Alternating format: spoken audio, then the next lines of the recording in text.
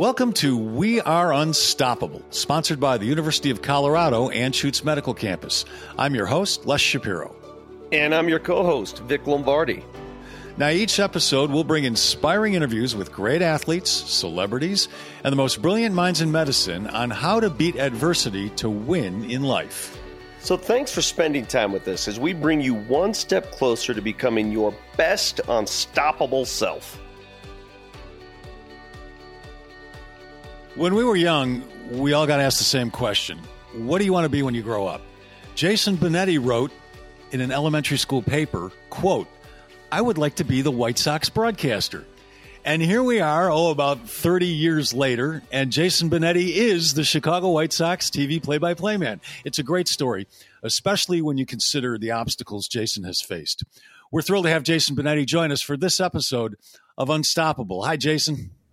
Hi, Les. Hi, Vic. How you doing? Good, Jason. Thanks for joining us, my friend. We're doing great. Let's start off with a little baseball because baseball is right around the corner here. Now, the White Sox, the team you're announcing for, very active and very aggressive this past offseason, and they are considered one of the top contenders in the American League now, if not all of baseball. So for the first time since 2016, when you entered the Sox broadcasting booth, there's a ton of excitement about this team. So how excited are you?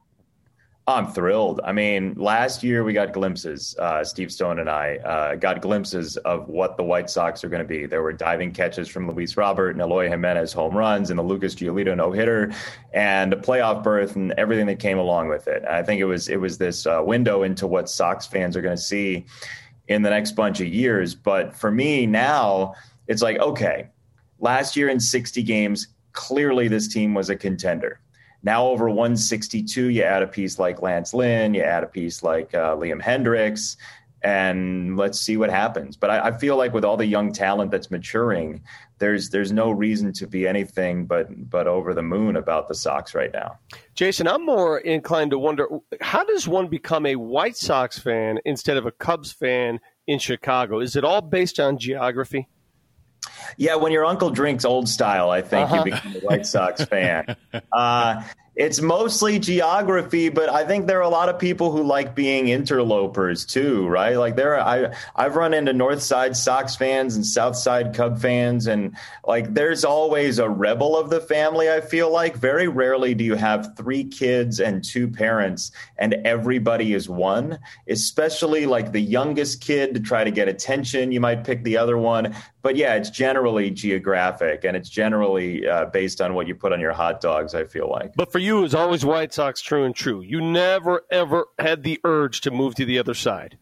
So, funny story, my dad and some of his friends were acquainted with the Cubs, let's say. So when I was a kid, my dad is a converted Sox fan. He's not even close to acquainted with the Cubs anymore. So I put it that way because he was an easy convert very early in my life. We went to some Cubs games at Wrigley, and I lost 2 baby teeth in the same Wrigley Field hamburger. And that was the moment when I said, yeah, like Sox fan for sure. No, it was interesting, though, because, you like hand a tooth to your parents and you say, like, I lost a tooth. And they're like, oh, okay, tooth fairy, whatever. And then you say, I lost another tooth. And they say, no, that's just the space where your other tooth was. And I said, no, here. And they said, oh, interesting, produce the evidence, like the principal in Ferris Bueller's Day Off, right? Like, I got to see the body. So there's the tooth. And they're like, oh, well, guess no more burger for this kid, huh? You could have picked worse things to eat at the ballpark. Let me tell you, I grew up eating Ron Santo's Pro Pizza at Wrigley Field because I'm a North Sider. And I might have lost not only my teeth, but my tongue eating that stuff. Was it pro or amateur in taste? It was very amateur. Extremely amateur. Jason, you grew up doing impressions of the White Sox broadcaster, Hawk Harrelson, and then you end up replacing him. First working beside him for a year, then replacing him. How surreal was that? Oh, it was ridiculous. I mean, when it was known to some people internally that I was going to be the new announcer, Hawk knew. And I very distinctly remember this. I was traveling to Fort Worth for a TCU basketball game. And I looked at my phone and I had a missed call. It was on silent. I was driving. I don't remember what it was. I had a missed call from a 407 number. I checked my voicemail and it's a voicemail from Hawk Harrelson. And I thought, okay, this is very Twilight Zone-ish to me, because I've spent days and months watching Hawk Harrelson, like watching, studying, understanding, knowing the tendencies, and to have that person on your phone is a very strange deal. And he was so gracious and so generous with his advice. And we had some really heartfelt conversations that first year, not to say we haven't in the future, but that first year, it was a very genuine relationship. And I needed that walking into this. He was very interested in me. I was clearly interested in him. And we've maintained that friendship. But it was surreal, but it was very easy because he was gracious. You had to do the minor league climb like many in the business to get to where you are. But what I want to know is, why are you so darn educated for this job? I mean, you went and got your law degree? Why do you need all that? I mean, Les and I are dumb. We did the dumb route. Why did you do all the educating route? It's not for the dumb or the smart. It's because, honestly, the law school thing came from, I was doing minor league baseball, and you're on a bus so much. And at that point, there was no Netflix. Like Netflix they send you DVDs if you pay them via credit card. Now there's Venmo for your iPad and things like that. Now I sound like one of the olds. And so you're on these bus trips and you think to yourself, is there something more I can be doing with my time while I'm doing this? And I don't know, I fought with enough copiers in minor league baseball, and I did enough game notes and all of these things that I was always trying to find something else to do while I was doing the part of the job I didn't like. And law school, I think, became that. But it's more about me wanting to learn about the world and two sides to an argument. And man, the law school thing became really important in my understanding and viewpoint of what's out there, what's outside your window. And so I did it because, idle hands, devil's workshop sort of situation, but I did it because I was interested as well. And it turned out to be really important to me. Your broadcast partner, Steve Stone, said you had the brains of a nuclear scientist. I saw this. He said this on national TV, Jason. What was your reaction to that? More nuclear than scientist. Honestly, the great thing about working with Steve Stone, among all of the great things, the greatest thing is that he is a challenge every day. And I don't mean that in a negative way at all. Every day he says something that there is no chance I would have thought of. And then there are 5 more things. And the best partnerships are the ones where you accidentally push each other. He always is making my mind twirl and work and engineer. And so if he believes that, and that's even close to true, which I would dispute substantially, if he believes that, it's because he in part helps create that. And when I work with people who are thoughtful and creative, and he is that in spades, I think the best version of me comes out. And it's the best part of the job, that you just randomly run into somebody who becomes a friend for life and becomes this creative partner in this enterprise that we wouldn't have done separately, but we do together. And I love that so much. Jason, you use the word challenge. At the top of the podcast, I use the word obstacles. And I want to talk about your situation, specifically the cerebral palsy. Now, for those who don't know, basically CP is a group of disorders that affect movement and muscle tone or posture. It can be caused by a premature birth, which you were subjected to. The signs and symptoms show up at a very young age, and it can cause impaired movement, abnormal reflexes, rigidity of the limbs, your trunk, abnormal posture, involuntary movements, etc. Unsteady walking, which also afflicts you at times. So I'm wondering, you were diagnosed at a very early age. It affected you at a very early age, which it usually does, CP. And I'm wondering, how does it affect you today? That's so loaded, because I actually think everything I am is in part because of that. We all are a response to everything that we were when we were kids. I believe, and we all are every piece of our being. So physically, to be specific and objective for a moment, physically, all that and I'm so fortunate. There are some people with CP who use assistive technology devices and have speech impediments and everything that goes along with that. And it would be treacherous for an announcer. And I've been very fortunate that what you can see is that my gait is odd. The way I walk is odd and sort of bouncy and herky-jerky. And then one of my eyes drifts as well, which leaves me with fantastic peripheral vision. So that's one. But what I'm left with, I mean, I just finished reading the filmmaker Judd Apatow, his book, and it's a series of interviews with famous comics. And it is amazing to me how much creativity comes from pain early in life. And, I'm not saying that I had a horrible childhood in any way, because I didn't. My parents were extremely loving and wonderful people and encouraged me to go do whatever the heck I wanted to, even if I wasn't really fit for it. Like, go out in the backyard, play football with your friends, do all they were caring and loving and wonderful. And they opened so many doors of my mind to do those things. But yeah, I when you're a kid and people make fun of you for how you walk or talk about you or call you names or whatever, I think it's hard. And then when you grow up losing some summers because you had surgeries in those summers and you don't develop the little league team and everything that comes along with that, I think it affects you. And the way that I deal with it a lot of the times is the good news is about this job is if the work's good, somebody's going to hire you no matter what you look like. That's what I love most about this job is if you get good at it, it's not perfect, but if you get good at it, somebody's going to find you. And I don't say that in an arrogant way because I'm whatever good people think I am on that given day. And that's true. But I do think once you reach a skill level and an acuity level about this job, if it's good enough, somebody will hire you. So I throw myself in the work. And then also in that Apatow book, one of the comics he interviewed said that he feels like that people lean into humor because they want to be in charge of why people laugh at them. And I think that's really thoughtful. And I appreciated that very much because I think that's where my sense of humor might come from as well, because I do like to make people laugh. I don't like frowns a whole lot. But, part of it is throw yourself in the work.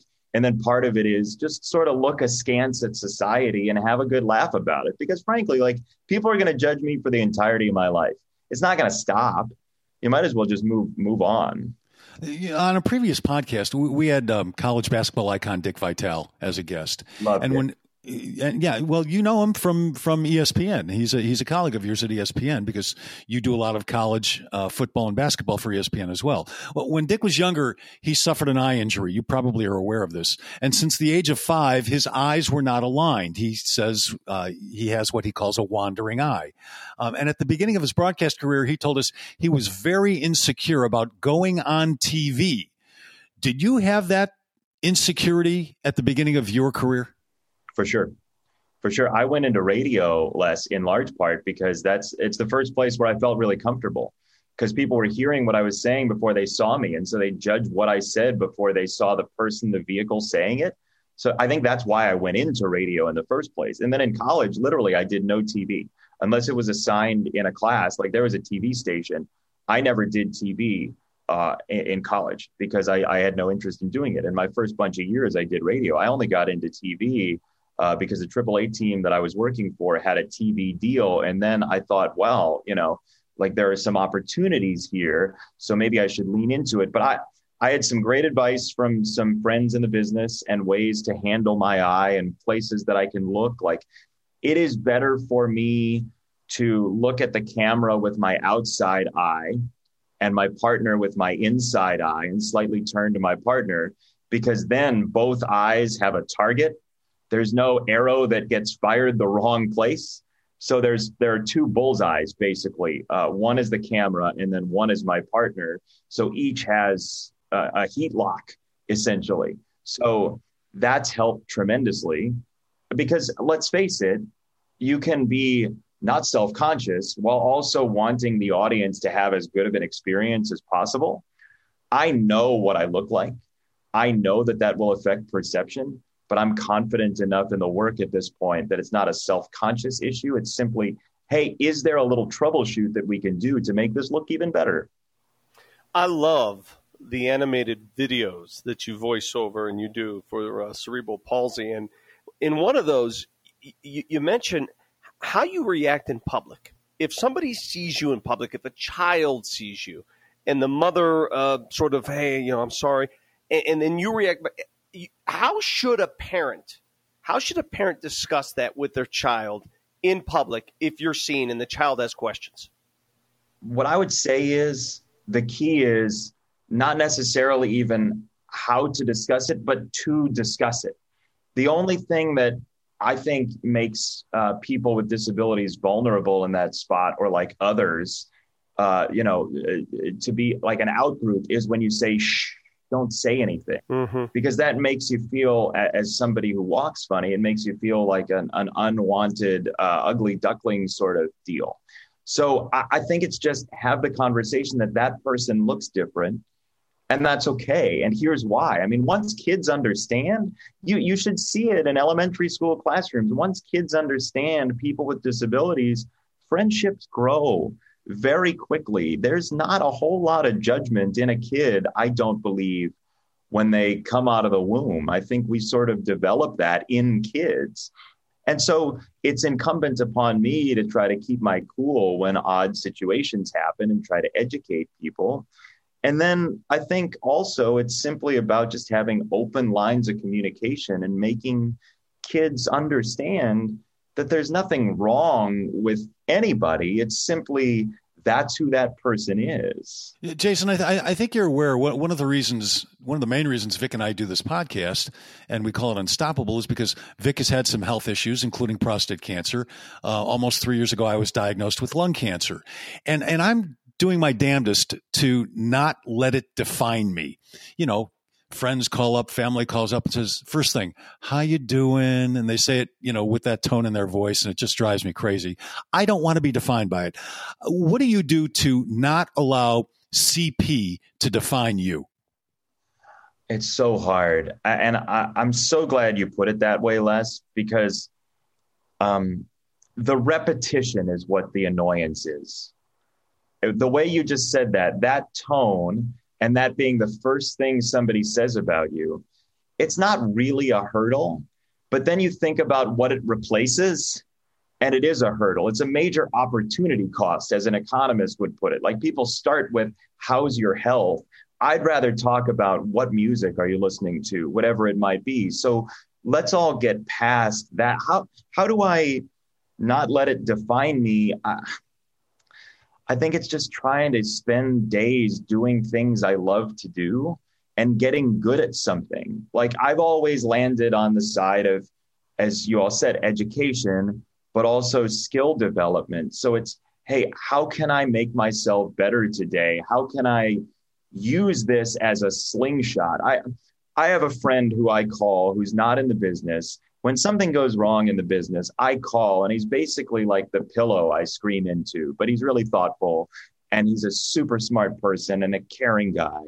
And when we hang up, I've gotten all the anger out, and then I go use the energy as a slingshot to go do 6 or 7 tasks. And so I try to not let it define me by taking whatever volatility that comes from being judged. Like, I was in the airport 3 weeks ago. I rarely travel nowadays because of COVID, as we all don't much. And I walked up to the security checkpoint, and I was selected for random screening. And, they have that tube with the little yellow shoes in the tube. I was getting in the tube, and the TSA agent was standing right next to where I was going to walk into. And I said, hey, could you move back, please? I just want to have some space in between us. And he said, well, I need to show you what to do. And I said, no, you don't. The little yellow things are there. And then you put your hands up over your head. And he goes, are you sure you got it? I said, I'm doing it right now. I'm doing it. And, some people's tendency is to want to say, like, when they hear that story, oh, that sucks, or I'm sorry about that. I tried to educate the guy. And I said, look, just because I walk like this doesn't mean I don't know how to do things. And he said, I didn't judge you. And I said, yes, you did. Just be honest. I mean, that's literally how I said it. There was no tone of anger or anything. I said, just be honest. It's easier if you're honest about it, and then we can have a conversation about it. He goes behind the conveyor belt. I go back over there. He won't admit it. And I said, dude, really, honestly, it's okay. Just admit it. He goes, I didn't judge you. Get over yourself. Oh, boy. Wow. I said, oh, no. That's where I draw the line. Where's your supervisor? And then I told the guy, and anytime something like that happens and I talk to another person who's outside of it, they pretty much immediately understand how ridiculous the whole interaction was. But I think there's a huge lesson in that. There's a level of defensiveness when somebody doesn't realize their brain is wired a certain way. Like, he didn't mean anything by it. He literally saw something and reacted. I think it's actually a pretty harmless, immediate thought. And then he digs deeper and deeper and deeper because he doesn't want to admit that he did something like that. I think we need to make it easier in our society for people to admit that they made an accidental judgment, because it turned into a fight and it had no business becoming any sort of argument. I just want that moment where somebody can say, you know what, I did think that. You're different than the people I've run into before. And I think that's cool. Like, there's no war at that point.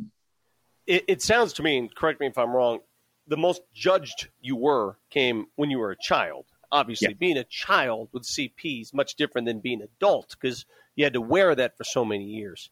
But what's a bleak day for you today, Jason, and how do you get through it? Bleak day. I have a lot of happiness in my life. The bleak day is when I do a game or I'm doing something creative and I just don't have it. I just don't. And there are days for everybody when you just don't have it. You sit down to write something, and I write a little fiction just for fun, or you sit down to do a game and you just say something that's beyond the scope of, like, you didn't have it that day. Yeah. And I don't sleep that night because I like having it. And I enjoy the creative energy that comes from a triumph from everybody. Like, when you're on a TV crew, you do something dopey or you miss on something that affects everybody and the whole show and the whole audience. The bleak days are the ones where I just don't have it. Been there, done that.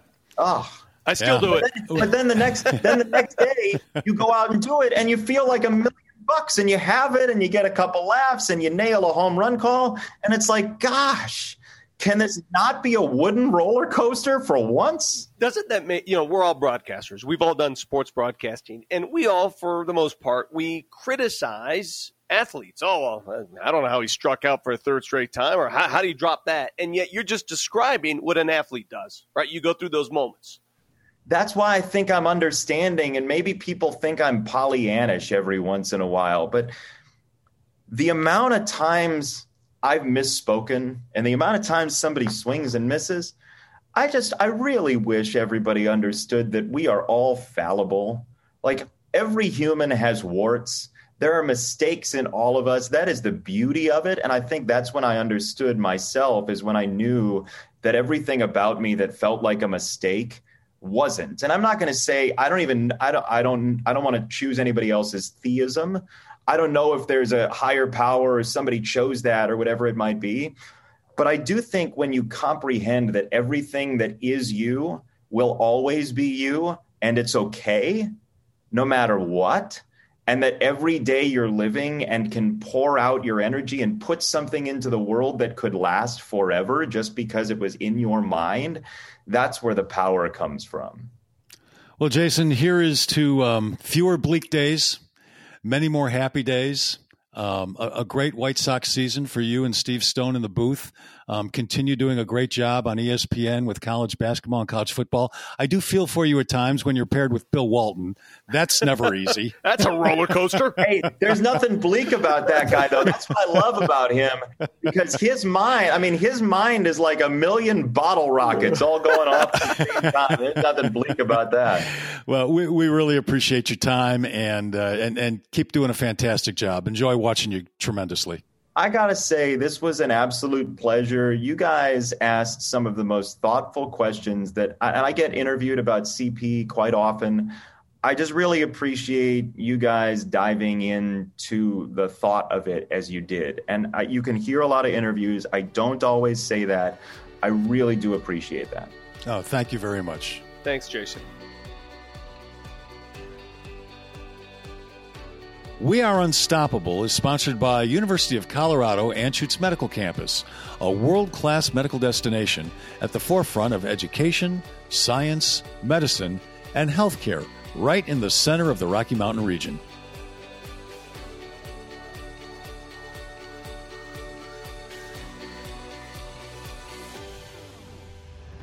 We're joined now by Dr. Jason Rhodes. He is a man of many titles. He is an associate professor. He's a pediatric orthopedic surgeon. He is director of the Cerebral Palsy and Neuromuscular Program at Children's Hospital Colorado on the CU Anschutz Medical Campus. And he is the clinical director for the Center for Gait and Movement Analysis at Children's Hospital Colorado. Hello, doctor. Hello, Les. How are you? Doing fine. So of all those things, tell me what you do specifically at Children's Hospital. Let's dive a little deeper into that, and specifically about the CP and neuromuscular program. So specifically, I'm a pediatric orthopedic surgeon. So I treat kids' bones and joints. My specialty is cerebral palsy and neuromuscular conditions, and that stems from my background in biomechanical engineering. And really, my primary interest is in gait and movement analysis. So gait meaning walking. And so I really work in our CGMA, or the gait lab that you mentioned earlier. And through that, most of our patients do have some sort of underlying neuromuscular condition, the most primary one being cerebral palsy, or CP.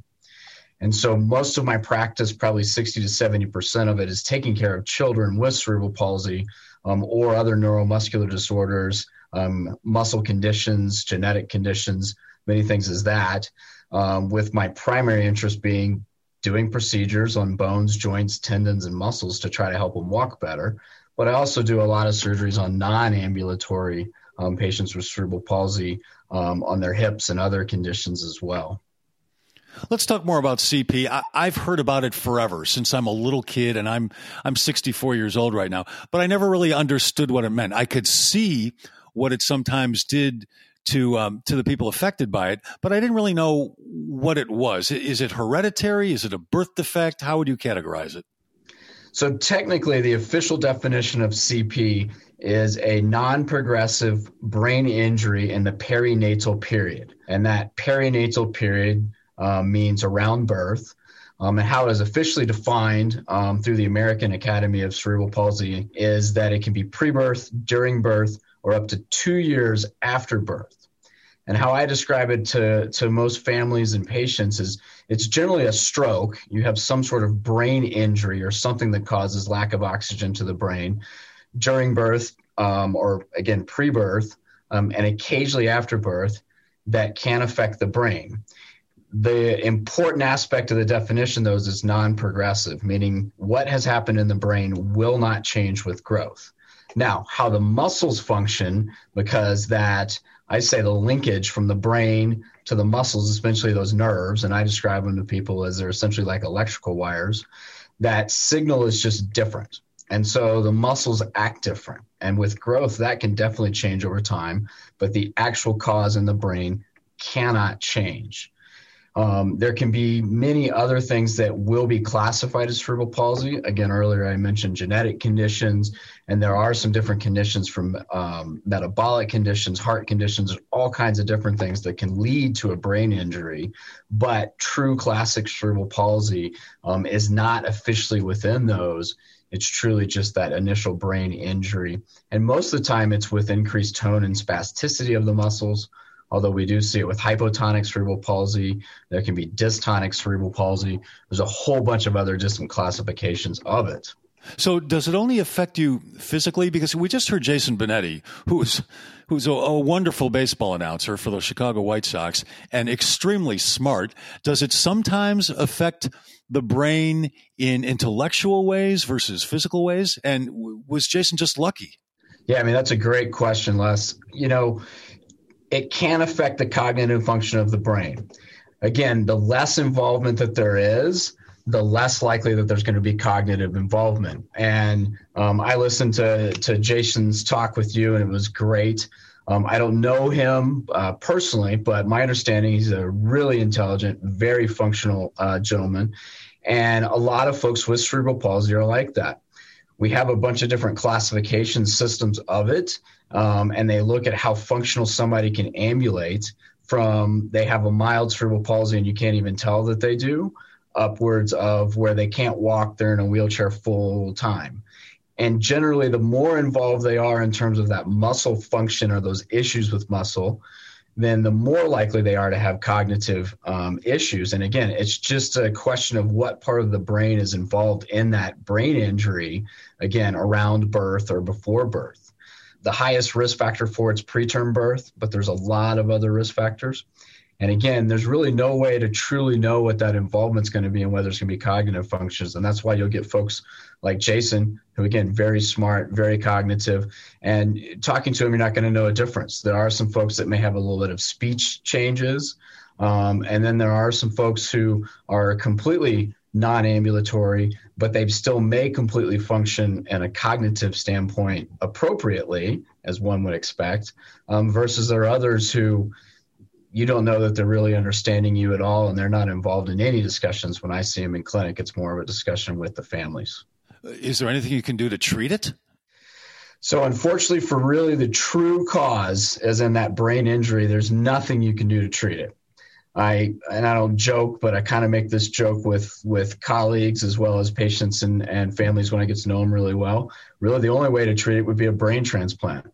And obviously, we know that can't happen. My joke always is that means I'll be out of a practice. But if that was to happen, I'd be happy to have it happen. But there's just really no way to treat it. There is some research being done out there in different kinds of things, such as stem cells.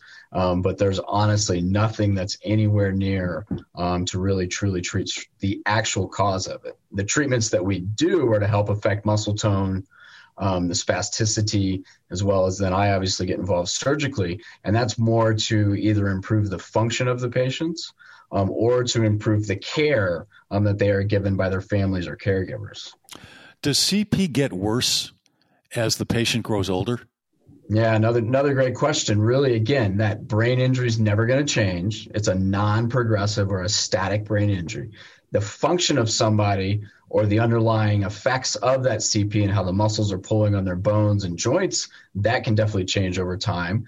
And that's usually with growth, because if they grow, the bones usually grow a little faster than the muscles, and you've already got high tone in those muscles. And that's when you start to see contractures, and occasionally you can see bony deformities. Occasionally I see hips that dislocate. And that's, again, where my team and all the teams in the world that treat this, and usually include surgeons as well as physiatrists, neurosurgeons, and physical therapists, very actively work to make every patient's life as functional as possible. You mentioned research, and we've talked a little bit about treatment. Anything new, any breakthrough treatments or research that you're doing at your program at CU Anschutz? I mean, again, for the direct treatment of cerebral palsy, no. I've got multiple projects going on. I focus on outcomes research, so I really focus on looking at what different surgeries can I do to treat some of the deformities and help improve the patient's lives. And we've got multiple studies there. From a surgical standpoint, I'm very active in working on patients who walk with what's called a knee flexion contracture, so their knees are bent as they're walking. It's truly called a crouch gait because they bend at the hip, knee, and ankle.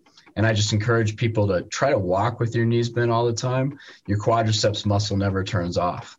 And usually over time, you just sink down. And we have some patients that walk like that when they're kids. And when they get to be adults, they won't be able to walk because either of the wear and tear on their joints or their muscles have just flat fatigued. And so a bunch of surgeries I do help with that, one of which is where I cut the femur at the knee and try to straighten out the knee joint. And we're currently doing some research if we can do what we call guided growth, which is one of my favorite surgeries, where I do a surgery around a growth plate and alter how that growth plate grows. And through that, I can help correct some deformities. And there's some early research going on, and we're involved in a couple of multi-center studies across the world on that. Dr. Rhodes, you just heard Jason Benetti tell us that there is still a stigma a huge stigma associated with the disease. He still feels it at a 37-year-old adult, the way people look at him. They don't understand the way he walks. They don't understand the way he looks at times. How do you help kids from a psychological and an emotional standpoint deal with this? Yeah, it's a great question. Obviously, I'm very, very clinically focused. And so when I'm seeing them in clinic, I'm trying to focus on what we're going to do. But I always try to involve the kids in the decisions. And I always try to make sure our goals are aligned in terms of what we want to do. At Children's, we do have some psychological programs through our psych department over here that can help these kids. But I got to be honest, one of the most important things I've found is try to make these kids and patients feel as normal as possible when they're out there in society, in school, and with their friends. And so sometimes I'll try to do different procedures, or we'll do different treatments to try to get them into sports, to try to get them doing things such as riding bikes or different clubs, because that's where they feel the best and where they feel more at home. And that kind of leads down. We have a program here at Children's Hospital called the ARCH program, Adaptive Recreation for Childhood Health. It actually started as a hospital sports program, probably almost 40 years ago. We focus on skiing. We take a busload of kids with disabilities, and a lot of them have cerebral palsy, up to Winter Park. Unfortunately, we're on hold because of COVID this year, but hopefully we'll be back full swing next year. We take a group of kids every Saturday up there and get them out there skiing, however they can do it. And some of them can only ski on one leg. Some of them are in a sit ski, which is what I specialize in. And we've actually done some research. Unfortunately, we haven't gotten it published yet, but looked into that. And the well-being of the kids, and especially the family members, see it as very positively influenced by this program. And so I think that supports our belief that getting out there and being active is great. And what we find is the kids on the bus become to be best friends, and they're having challenges, and they're racing each other on the ski hill when they're out there. And in the end, they're generally happy. And the award ceremony at the end of the year is one of my favorite days of the year, just to see these kids and their family and how happy they are. And then when they're retiring from our program, they're all full of tears. And we stay in touch, and we've even had a couple of Paralympians come out of here. So I think that supports really pushing and getting these patients just as active as they can be in society and with their friends. Jason Benetti was unstoppable. He grew up in the Chicagoland area. Despite having CP, he wanted to be the White Sox announcer. He became the White Sox television announcer. Do you find, for the most part, that kids, their spirit is unstoppable despite having this disease? Absolutely. There's no doubt about it. I've got many colleagues who are actually physical therapists. I find a lot of these patients turn to healthcare because that's what's changed their lives. And I know some folks that are physical therapists. Again, we have some Paralympic athletes. There are just tons of people out there that are pushing to continue to do as much as they can. I've got patients that are artists that have painted me pictures, patients that are going just about any career that you would like. I've got a couple that are wanting to be an orthopedic surgeon, even though I warn them about that for the long run, but a lot of them are very interested, and we're fully supportive. And so I would say Jason, as well as describing as unstoppable, is exactly right. And all of them are unstoppable. They're just amazing to be around. Dr. Rhodes, really appreciate your time. That was very enlightening. Thanks, Les. Appreciate it.